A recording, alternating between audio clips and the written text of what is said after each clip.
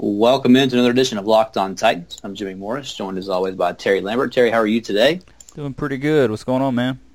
Not too much. We got a few things to talk about today. We're going to talk about a fan index type thing that came out yesterday and where the Titans rank in that. So we got a little discussion around that. Igniting the Fire episode 2 came out on Tuesday night, last night, so we'll talk a little bit about that as well. Before we do that, we'll do our normal reminders. We write for MusicCityMiracles.com, covering the Titans for SB Nation, so you can check out our work there. You can also follow us on Twitter. I'm at JMorrisMCM. Terry is at TLambertFB. Podcast account at Locked On Titans, so you can follow us there. Subscribe to the podcast, rate and review, all that stuff, iTunes, Stitcher, Spotify, wherever it is that you listen to podcasts. So do all that stuff. Help us out. We'd appreciate it. All right, so this fan index type thing, I'm trying to figure out exactly what it was called. NFL Fan and Brand Report 2018 came out. A guy, I guess, from Emory University went through this and kind of ranked all these things. There was an overall rank, and that was based on 3 ranking criteria: fan equity, social equity, and road equity. And we'll talk a little bit more about those as we go through and what each of them mean. But the Titans were dead last in the overall rankings, and they were 28th in fan equity, 30th in social equity, and 30th in road equity. Terry, I'll kind of let you kick off this discussion. What did you take from this? Well, I'm not really surprised, and you said you weren't either. We talked last week about doing this Ignite the Fire thing, and how the Titans just really haven't done a very good job of sticking with the fan engagement stuff. You know, you said this last week. I don't know if it was on the air or not, but you know, the Titans came on to the Nashville scene with McNair and that Super Bowl team, so they really didn't have to work very hard to generate interest. It was already there. Since then, they've struggled to find an identity. There have been some really bad teams, so I think they've kind of gotten behind the 8 ball there. And then we go back to last year. Fan support wasn't there despite the team being in the playoffs. You know, we talked about this a lot. I think the fans were a little bit smarter. They kind of knew what was going on. They knew the Titans were greatly overachieving even though they were in the playoffs. So not all that surprising. If any of you have been to a Titans game in the past 5 years, the stands will tell you that story. I've been to some games where it's legitimately 50-50, depending on who the road team is. So not a ton of Titans support here, which seems just super odd to say. But I didn't think they'd be last, but I thought they'd be near the bottom for sure. Yeah, that's the thing. I mean, you never like to look at a list like this and see your team last. And, you know, behind some teams that, you know, you just think of not having a very good national perception. But, you know, if we stepped outside of being in Middle Tennessee, being Titans fans, I mean, I think we would feel the same way about the Titans that people do about the Browns, or, you know, that we hear people around here talk about. Because, look, it's been forever since the Titans have been good. It's been forever since, you know, before the last couple of years. It's been forever since they've had a transcendent star. And I think that those things play into some of these types of things, because really you're going to have your local fan base. You're going to have your local market. Those people are going to be fans of the team. And, you know, in Middle Tennessee, I would say the vast majority of people that you run into here are Titans fans. It's changing a little bit because we're having so many people move to Nashville. It's become, you know, sort of the it city. And so you've got a lot of transplants here where that wasn't the case, you know, even 5 or 10 years ago, but especially not when they first came here in 99. It was more of the, you know, homegrown people that had been here all their lives. Now you've got more of the others, so you do have more fan bases that are coming in here now. But, you know, to really have a national pool, you've got to either be in a huge market, have a huge star, or have a run of success. Well, the Titans haven't had any of the 3 of those. Terry and I were talking about this before we came on here. Think about the last player that this team has had that, you know, some kid in Kansas wanted to be a Titans fan because of. Well, you know, you pick the Titans as your team on Madden because of this guy, right? If you pick up Madden and you can pick any team, you're going to pick the Packers because they have Aaron Rodgers, or you're going to pick the Patriots because they have Tom Brady. I mean, all these different types of things. The Titans haven't had that guy. I mean, Chris Johnson was the last really big star that this team had, but it was for such a short time that I don't think it really had the time to build anything. I think, honestly, you have to go back to the Eddie George McNair days, that you had a couple of guys on the team that really inspired people all across the country to want to follow this team. And again, a lot of it goes back to two things: fantasy football and Madden, right? When was the last time that you had a Titans player that was a first-round pick in fantasy football? It was Chris Johnson. But honestly, by the time that people started picking Chris Johnson in the first round, he was kind of on the descent, and so he let people down. Before that, it was Eddie George, and Eddie George hasn't played for the Titans in a really long time, like 15 years. So I think all of that factors into where they are as far as just the national perception. And then, like you said, we talked about it last week too. The marketing team here didn't have to work very hard in the beginning. There was such a fever for the team; they were so good.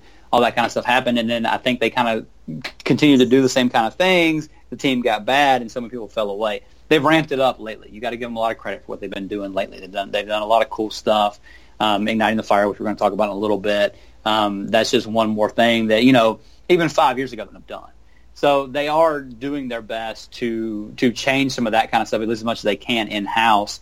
But honestly, for the fans to buy in, for the fan base to build around the country, you have to put a winner on the field. We hope that they're about to do that. But, I think that as much as anything is what's hurting this, is what has the Titans last, is that they haven't been good, so nobody cares about them. Yeah, at the end of the day, it's wins and losses. And if you're a smaller market team, which Titans still are, Nashville's booming now, but it's still a smaller market in comparison. If you're not winning games in a smaller market, and you're going to be at the bottom of this list. So things like having a transcendent talent, like you talked about, having that guy in fantasy football, that guy you pick on whatever DFS site you use weekly, that stuff helps. But certainly putting a winner on the field. The Titans just haven't been exciting. You talk about fantasy football. What's the player you have to have on your fantasy team? It goes all the way back to Chris Johnson. Really for only that one season. I guess you can make an argument for Delanie Walker, but he's more of a mid-round guy. Titans just haven't put an exciting product on the field. So I think that's why, at the end of the day, that change in coaching staff was made.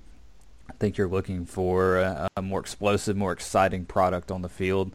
And I really think ownership's eyes were open when the Titans won all those games last year.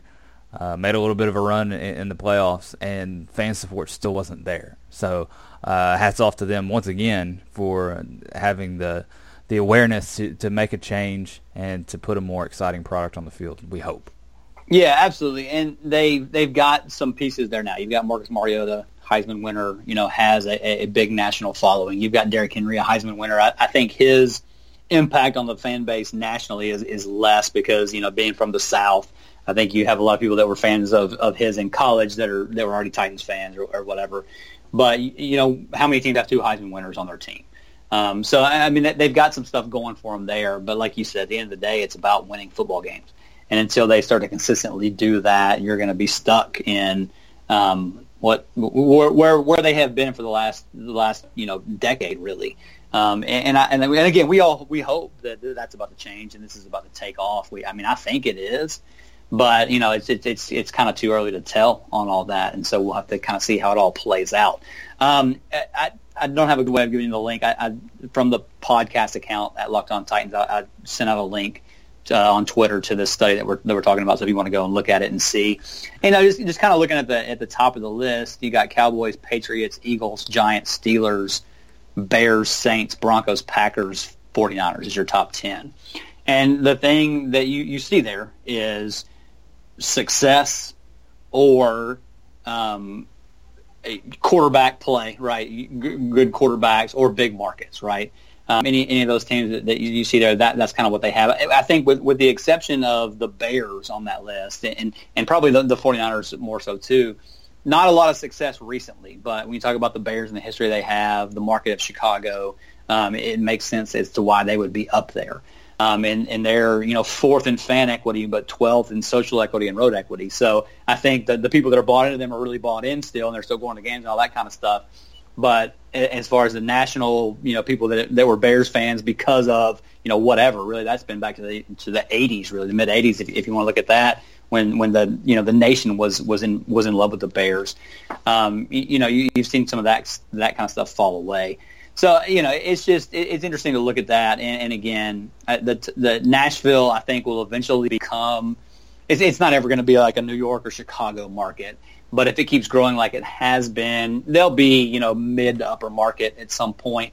But even with that, they don't have the history that some of these other teams do. So it's going to have to take putting a consistent winning product on the field before you see really any kind of huge difference in this. I mean, they're going to tick up a couple spots if they have a couple of good seasons, but until you see them get in the top half of these rankings, it's going to take a 5-year run of sustained success.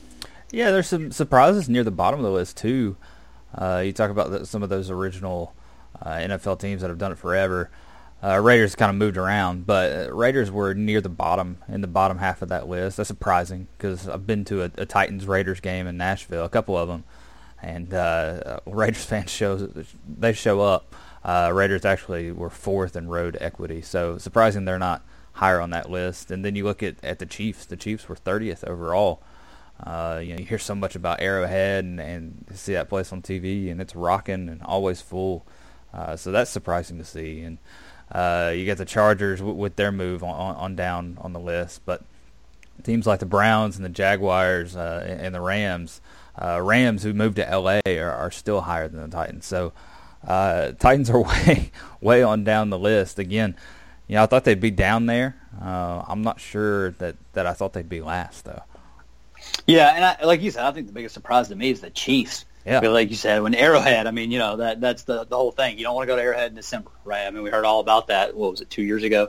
Titans don't seem to have a problem doing that. No, they haven't. But so I mean, that probably is the biggest surprise to me on the list is how low they were, and just for their fan equity to be 29. That was a little bit surprising to me.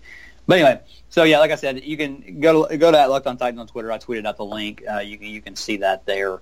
And I'll post it when we write up this podcast as well on MusicCityMiracles.com. So if you want to look into that and look at the measurements that they use and that kind of stuff. All right, so that'll conclude that. Coming up, we'll talk a little bit about Episode 2 of Igniting the Fire. All right, so Episode 1 we talked about last week. Igniting the Fire was all about Coach Vrabel. Very well done, I thought. We talked about it, insight into him and his ability to relate to the players and all that kind of stuff. And I thought that came through a little bit in this second episode as well. I think the more that I see with him interacting with players, the more comfortable I become with him as the head coach. And again, we go back to some of this media stuff that's been talked about on and off throughout this offseason. And, guys saying that if he cares about this little stuff, he's caring about this little stuff in all these other places, and it's going to rub people the wrong way. I don't think that's going to be a problem at all with him and how he relates to the team. This episode was about the offense, about Matt LaFleur and Pat O'Hara and their work with the quarterbacks, and then kind of the second half of the episode was about Rob Moore and his interaction with wide receivers, the new wide receivers coach. Terry, just kind of initial impressions of what we saw last night. A little disappointed. Just in, that it was billed as the quarterback episode. You're going to get to see Marcus Mariota, and you're going to get to see Pat O'Hara work with his quarterbacks. Didn't get to see a whole lot. Obviously the draw here is Mariota, and we didn't really get a ton of insight there. We got the typical Marcus is great. He's got a great work ethic. He works very hard, and that's about it. O'Hara did talk about widening his base, which we've heard a lot about. But outside of that, not a whole lot on Mariota, which is surprising considering that is the draw to this team. That's who everyone clamors for. That's who everyone wants to hear from. So you talk about building fan equity. I think getting your quarterback in front of a camera a little bit more would be a way to do that. The Titans didn't choose to. I mean, they chose to put Gabbert on screen with Luke Falk just as much as Mariota. Were you surprised by that? Yeah, I was a little bit, and like you said, it just there wasn't a whole lot of behind the scenes, I guess, type of information. I want some insight into these guys' personalities and that type of stuff. And to be fair, I mean, with Marcus Mariota, I don't think that that there's ever going to be. I don't know. He's a pretty closed off guy. I don't think you're ever going to really see anything differently from him than what he portrays. I think that's who he is. But yeah, it didn't seem to like really. They talked about Mariota, but they also talked about Garrett. They also talked about Luke Falk. There wasn't a whole lot of like. He didn't get that much extra screen time considering he's the franchise quarterback. So I was a little bit surprised by that. They did the thing on the assistant equipment manager. That was cool. And it's cool to get to see some of that behind the scenes stuff and those guys that we typically don't know anything about. I've seen that guy out in the practice field before, but didn't know who he was, didn't know anything about him. So that kind of stuff is kind of cool to see. But yeah, I'm with you. I mean, just a little bit disappointed overall in what they've brought out so far, and hopefully we'll get to see. I just want to see, and we were talking about this before we came on, more of even like the mic'd up stuff that you get after a game sometimes with the guys, with their interaction during the game. In this case, during practices, during stretching, all that stuff. We talked about the trailer that we saw before this started a week ago with Dorian Jackson talking about it being like our own Hard Knocks type thing. I expected it to be more of that kind of stuff. And this stuff, to me, if you've watched the Titans All Access that they've done really ever since they've been here with Mike Keith, I mean, it's cool. You get to see him talk to some guys that sometimes you don't hear from, and you get to get a little more detail on things that go on. But it's not really an insight into the personality of the players. And I was just kind of hoping to get a little bit more of that. Yeah, the biggest thing for me was seeing Corey Davis go at full speed, who was supposedly limited throughout OTAs. He didn't look very limited to me, getting off of jams and jumping up and making catches. So you saw him interacting with Rob Moore, who I thought came across pretty well on the episode. You saw him talking to Corey Davis about his release, about stabbing that foot and getting upfield. You saw him getting on Taywan Taylor for not getting his head around quick enough and kind of leaving his quarterback out to dry. So that part was cool. But again, yeah, like you said, not a lot of personality to get into there. It's more of showing a clip on the field and asking a coach how he coaches. So yeah, I'd like to see Corey Davis. I'd like to see him have a conversation with Marcus Mariota. I think that would go over well. I want to see guys stretching and what they're talking about stretching, even if it's not about football. That's how you're going to build fan interest. That's how you're going to build that fan equity that we talked about. And so far, not getting a ton of it. And it's their first time doing this. It's only a 14-minute episode, so we're not getting the Hard Knocks here. We're not getting that kind of access. So. Grateful to have something, but it could be a little better. Yeah, and they said 10 episodes, right, when they initially came out. So that you're running into the middle of August at that point. So you'll get, hopefully, some stuff from training camp, preseason game or two. Maybe you'll get a little bit more once it starts to get into that kind of stuff. So yeah, hopefully that's what we'll see. And like you said, it's the first time of them doing this, and it's a good thing. And I'm glad they're doing it, but just kind of a couple different directions that we might want to see them go in. So we'll continue to keep an eye on that. And again, at least it gives us something to watch, something to talk about during these weeks here that there's nothing else going on.